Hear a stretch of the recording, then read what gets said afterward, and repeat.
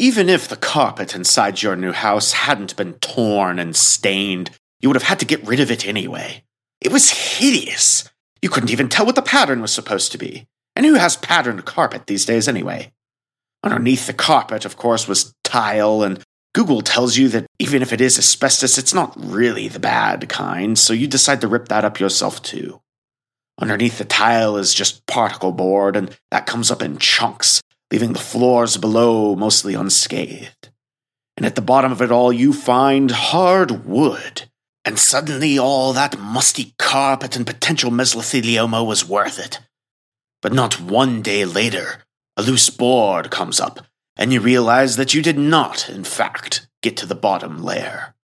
Under the board, for some strange reason, there's more carpet. The board next to the first one is loose as well, and you pull it up, just to try and make out the pattern on the worn threads. Then you spot a familiar blue eye and a bit of black hair. The next board over isn't loose at all, but you pull it up anyway, and you see the start of a smile that was always more crooked than you liked. Ripping out the boards in a panic now, you can see the full picture.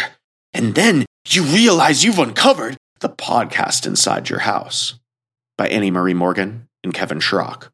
With today's story written by Edgar Allan Poe. Episode 4. The Telltale Heart. True. Nervous. Very, very dreadfully nervous. I had been and am. But why will you say that I am mad? The disease had sharpened my senses, not destroyed, not dulled them. Above all was the sense of hearing acute. I heard all things in the heaven and in the earth. I heard many things in hell.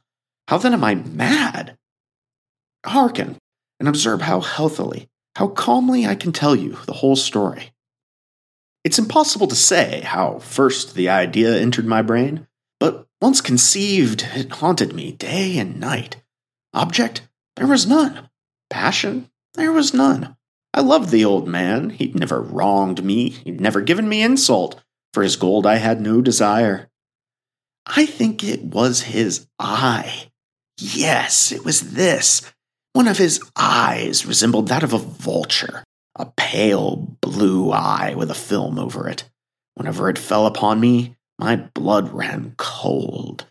And so, by degrees, very gradually, I made up my mind to take the life of the old man, and thus rid myself of the eye forever.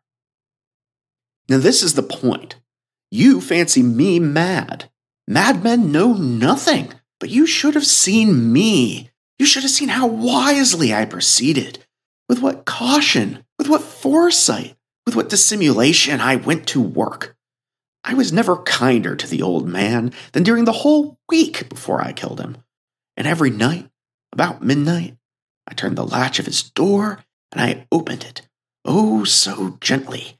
And then, when I had made an opening sufficient for my head, I put in a dark lantern, all closed so that no light shone out. And then I thrust in my head. Oh, you would have laughed to see how cunningly I thrust it in. I moved it slowly, very, very slowly, so that I might not disturb the old man's sleep. It took me an hour to place my whole head within the opening, so far that I could see him as he lay upon his bed.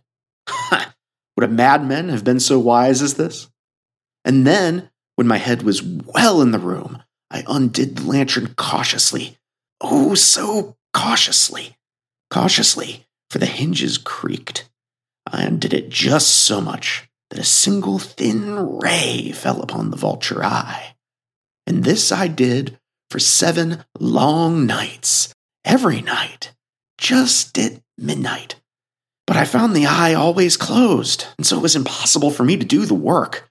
It was not the old man who vexed me, but his evil eye. And every morning when the day broke, I went boldly into the chamber and spoke courageously to him, calling him by name in a hearty tone and inquiring how he passed the night. So you see, he would have been a very profound old man indeed to suspect that every night, just at 12, I looked in upon him while he slept. Upon the 8th night, I was more than usually cautious in opening the door. The watch's minute hand moves more quickly than did mine.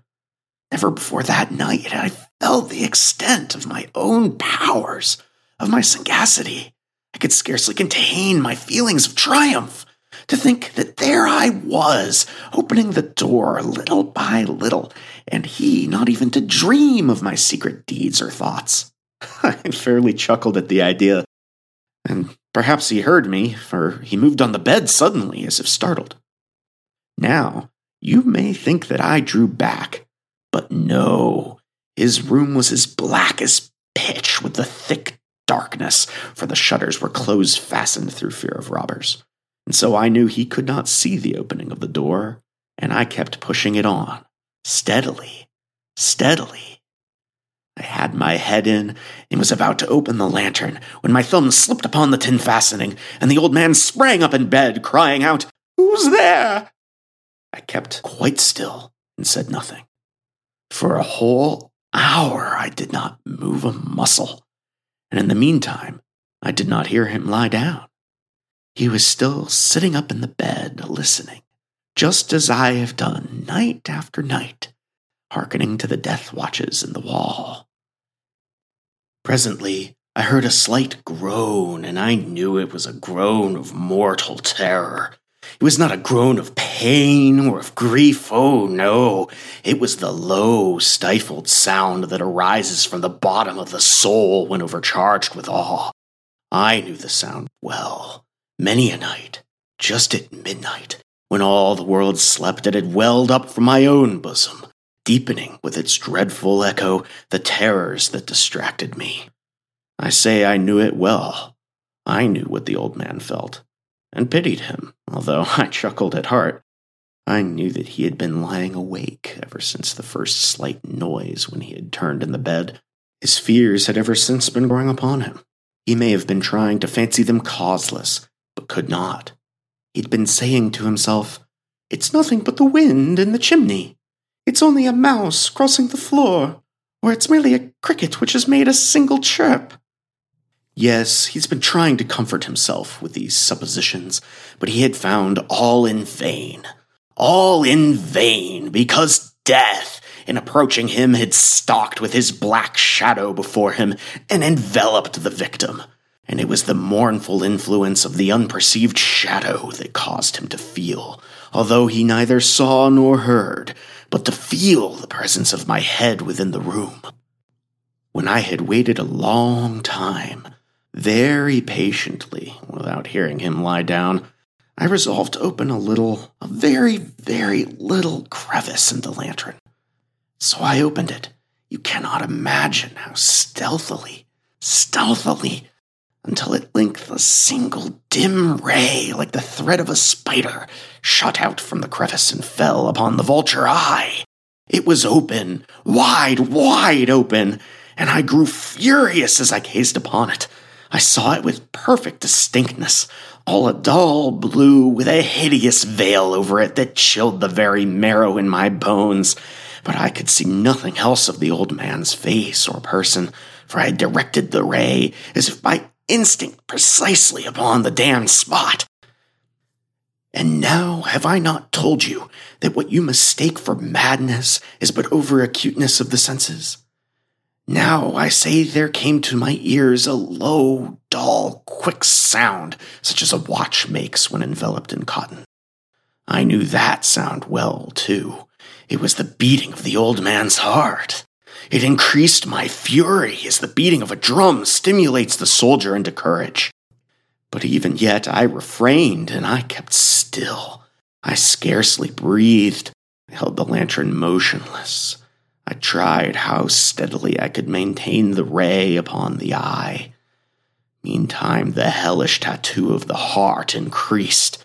It grew quicker and quicker, and louder every instant. The old man's terror must have been extreme. It grew louder, I say louder every moment. Do you mark me well? I have told you that I am nervous, and so I am.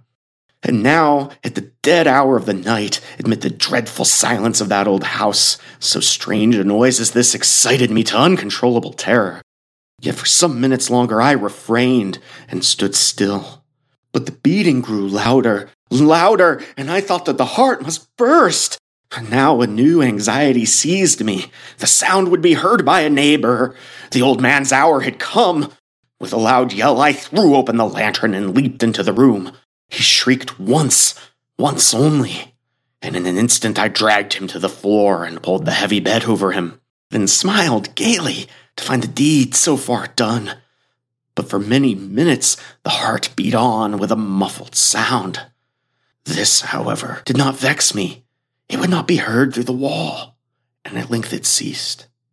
The old man was dead. I removed the bed and examined the corpse. Yes, he was stone dead. I placed my hand upon the heart and held it there many minutes, and there was no pulsation. He was stone dead, and his eye would trouble me no more. Now, if you still think me mad, you will think so no longer when I describe the wise precautions I took for the concealment of the body. The night waned, and I worked hastily, but in silence. First of all, I dismembered the corpse. I cut off the head and the arms and the legs, and then I took up 3 planks from the flooring of the chamber and deposited all between the scantlings. I then replaced the boards so cleverly, so cunningly, that no human eye, not even his, could have detected anything wrong. There was nothing to wash out, no stain of any kind, no blood spot whatever. I'd been too wary for that. A tub had caught all.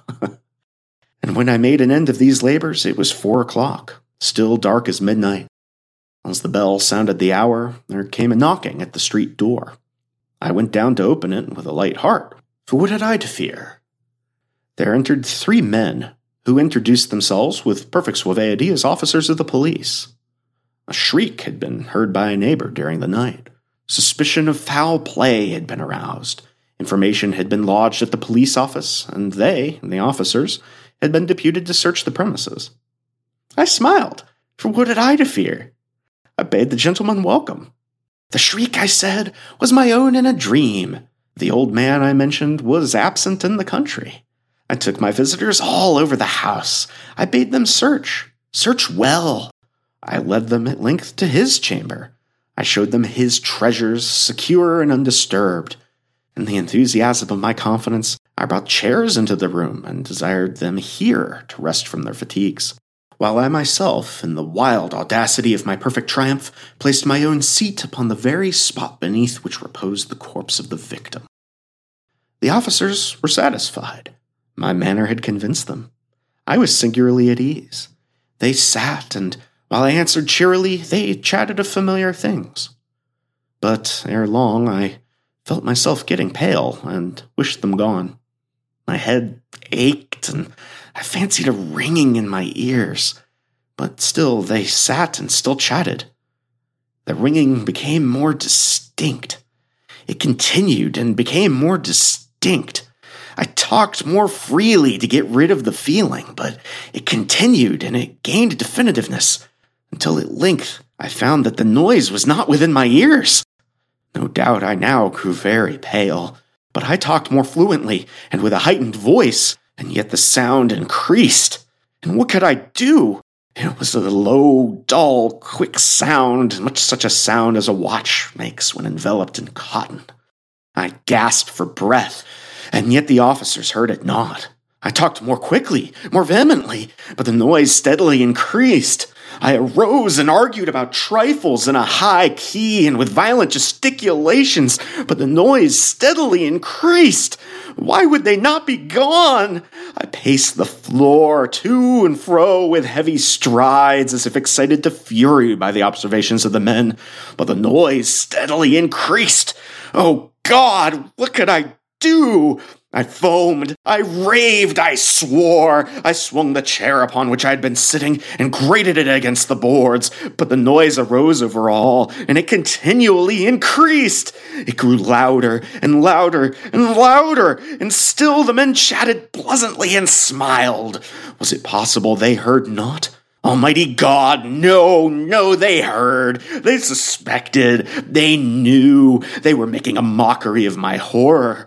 This I thought, and this I think, But anything was better than this agony. Anything was more tolerable than this derision. I could bear those hypocritical smiles no longer. I felt that I must scream or die. And now, again, hark! Louder, louder, louder, louder! Villains, I shrieked. Dissemble no more. I admit the deed. Tear up the planks. Here, here! It is the beating of his hideous heart. Thank you for tuning in to this episode of the podcast Inside Your House. To hear every tale of terror as they're released, subscribe to our show on your podcast app or on YouTube. And until next time, remember to think twice before you go tearing up the floorboards in an old house. You never know what you might find down there.